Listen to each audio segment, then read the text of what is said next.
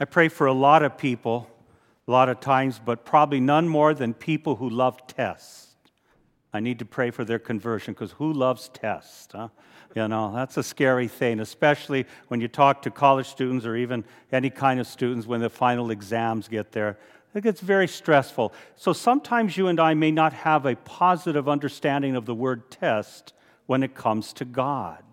And I think at times we would hear in the scriptures where it says, don't test the Lord your God, young man or young lady. That's not right. And so we're told to never question and never put God to the test. Sometimes we might even have an unfortunate image of God that we were taught or kind of been led to believe that God is up there and one day He decides to send you and me just because He wants to, just to test us. I'm going to have Father Eric's, all his teams lose for a year, Or, I'm going to send bad health, or I'm going to send in difficulties to them, and I'm going to watch. And if they pass, then they get to heaven. And if not, too bad. They were not really faithful. So sometimes you and I don't have a healthy understanding of what it means to test and be tested. We see that through Mark's gospel today. Remember, we're still in chapter 1, and the beginning of the Gospel of Mark is the baptism of Jesus at the Jordan River. And there what we see is that a voice affirming out loud that says, "This is my son, listen to him." The second thing we see is the Spirit descend upon Jesus. And the third thing is that Spirit leads him into the desert to be tested. Remember, Mark's always talking about one of the goals of the kingdom of God in Jesus is to do battle with Satan and to defeat Satan. But in being tested, what happens is that the world in Jesus' time believed in spirits were all over the place. So it was very common to talk about spirits and saying that spirits were everywhere around where you looked. And what would happen is that someone claimed to be the true spirit, the other spirits would go to it to test it. So once it's announced that Jesus is the Son of God by the Spirit, all the other spirits, including Satan's spirit, go and test. And what the spirits are saying, let's see if it's true. Let's see if it's true what you say you are and what you believe. So it's very common for people in Mark or in the time of Jesus to say, yeah, that makes a lot of sense of testing the Spirit. Jesus goes into the desert, a place where the wild beasts and all those spirits are there as well, and he's tested. Maybe what Mark is talking about is maybe it's time for you and I to be sure that we test who Jesus is and what he says. Let's put it to the test. And you do that by saying, let's see how true what you say is true, Jesus. You do that by discerning, by listening, and by seeing the fruits of the teachings of Jesus. And so this Lent, let's put Jesus to the test. When he says, love your enemies, right now, we're not doing a very good job in loving enemies, but we're very good at pointing out enemies. And we know who's on our side and who isn't on our side. And even Christians, unfortunately, can get caught up in that awful mess. But do you really believe what Jesus says when he says, love your enemies? I know from the words of mouth of people, including me sometimes in my feelings, is those are people I don't want to love. Back a number of years ago, it's like I could never love a terrorist. I could never love someone that's for abortion. I could never love somebody that doesn't vote the way I do or love our country above everything. I can't love anyone who is against the Pope or against any church teaching.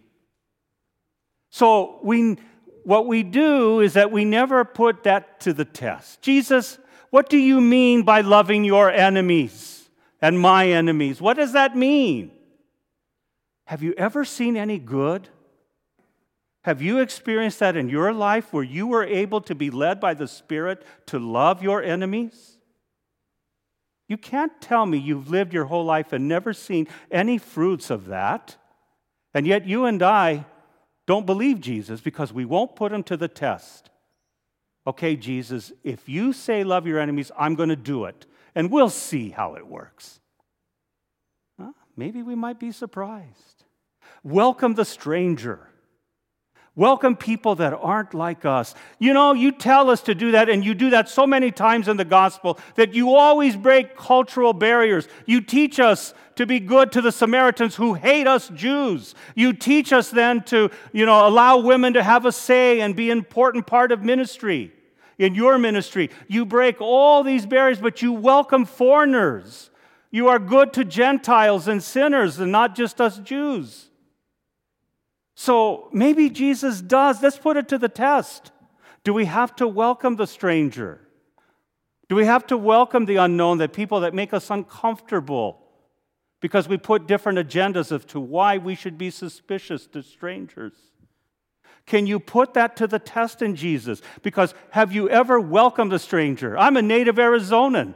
Some of you weren't born here and you shouldn't be here. Okay? But yet, what does Jesus teach us? Welcome the stranger. There's not a Sunday go by. I was just out at communion for an hour and a half. We just moved here from Illinois, from Michigan, from Oregon, from New York. Welcome. But let's be more serious. Who are we denying? Can you put Jesus to the test? Okay, Jesus, you're teaching us to welcome the stranger. How does that look? Why should I do it? What are the benefits and fruits? Have any of you ever welcomed strangers? Well, that's the fruits. Do not judge. Should we really believe Jesus? Should we push him to the test? Because I love judging people. Because it makes me feel good. It makes me feel superior. That I'm better than all of you. So I'm going to judge you. Yeah, what are you doing here? Why are you acting that way? Why are you believing that way? You're not as good as me. So why should I put Jesus to the test when he says, do not judge? And yet we judge people so many times in so many ways that are not very loving, that are not very Christ-like. Doesn't mean we don't struggle with it, but we act out on our judgmentalism. And we look down on other people. Maybe we can put Jesus to the test and say, do you really mean not to judge? How about not seeking possessions and wealth above everything? I don't know about you, but I like enough money in my bank account, and I love my refrigerator full, because that's where I find my security. I don't find much security in following Jesus because it's too unknown and too shaky. But you know what? If I have enough in my bank account, if I have enough security, then I can be a better disciple, because then I'm not risking anything. I'm not being vulnerable. And so you should work hard. You should earn it. Capitalism is great because look at all the benefits from it as well. Why would the church ever speak out against this? Pope is so socialist, he should get out of there and never talk about that, Because we're so much into wealth and possessions, and we define ourselves by that, and that's our security. Maybe Jesus, putting him to the test and say, okay, Jesus, maybe wealth and possessions and my security isn't important as you say it might be. In other words, you might be true in what you're saying. And there are many other teachings. So when you hear the phrase, don't put the Lord your God to the test, what's he saying? I think you can test, just like the spirits in today's gospel. Do you really mean what you say, Jesus? Rather than ignoring it or making the gospel in what you and I want to make it. We're very good at that. We pick and choose what we like. And there's some hard parts, but Lent is the beauty where you and I can really look at those areas where you and I aren't perfect. So, a bishop decides to say our president isn't a devout Catholic, and he has no right to say that. Who is he to say that? Because I can think of many of you, and me in my life, who are so sinful, you shouldn't be a devout. You should never call yourself a devout Catholic, because we all have blind spots. I've been a priest for 35 years, and I've never met the perfect Catholic. Do you know that? Huh?